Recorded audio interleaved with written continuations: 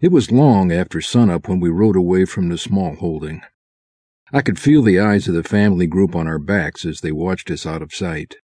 Neither Chameli nor I looked back. We had gone from being welcomed to being shunned.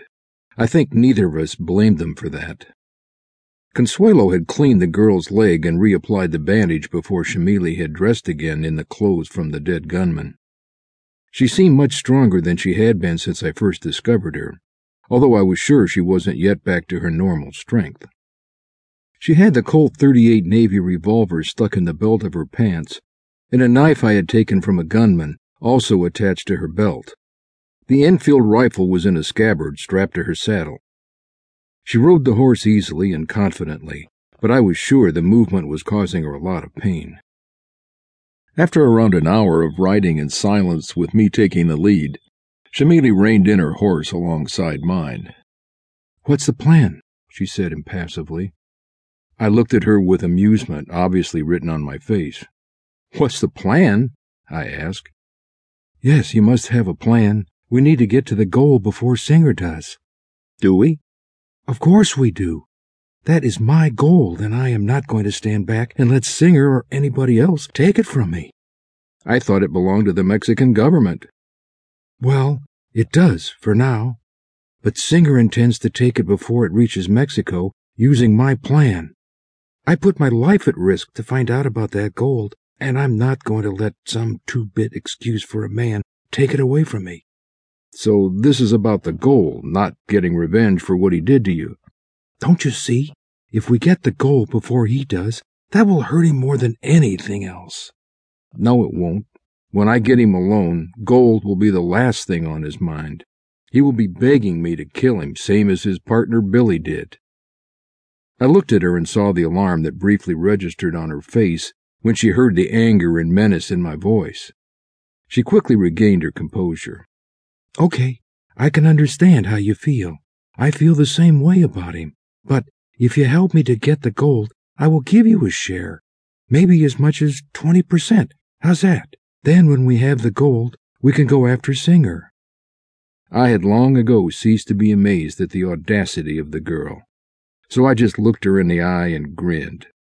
"That is very generous of you," I said sarcastically. "A whole 20% for going up against maybe as many as 20 or more armed men? I am just amazed at how considerate you are." Her eyes blazed with anger as she glared at me.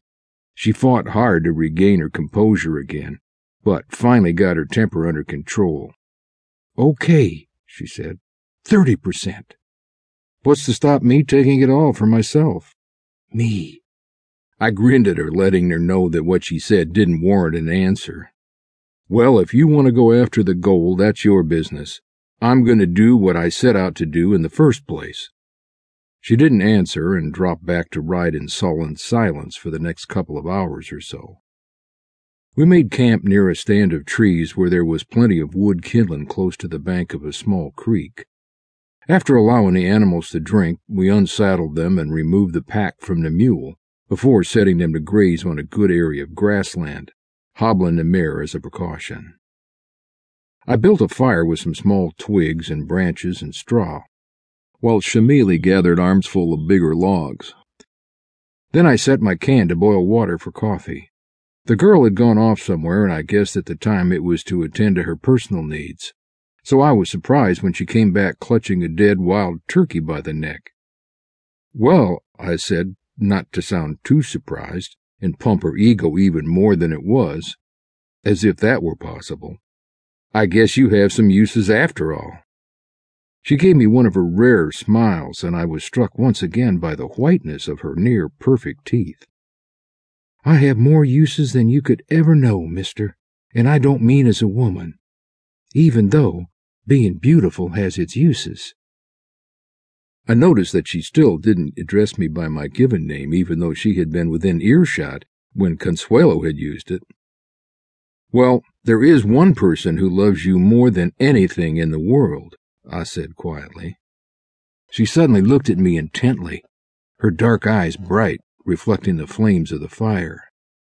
"Oh, who would that be?" "You," I said sardonically.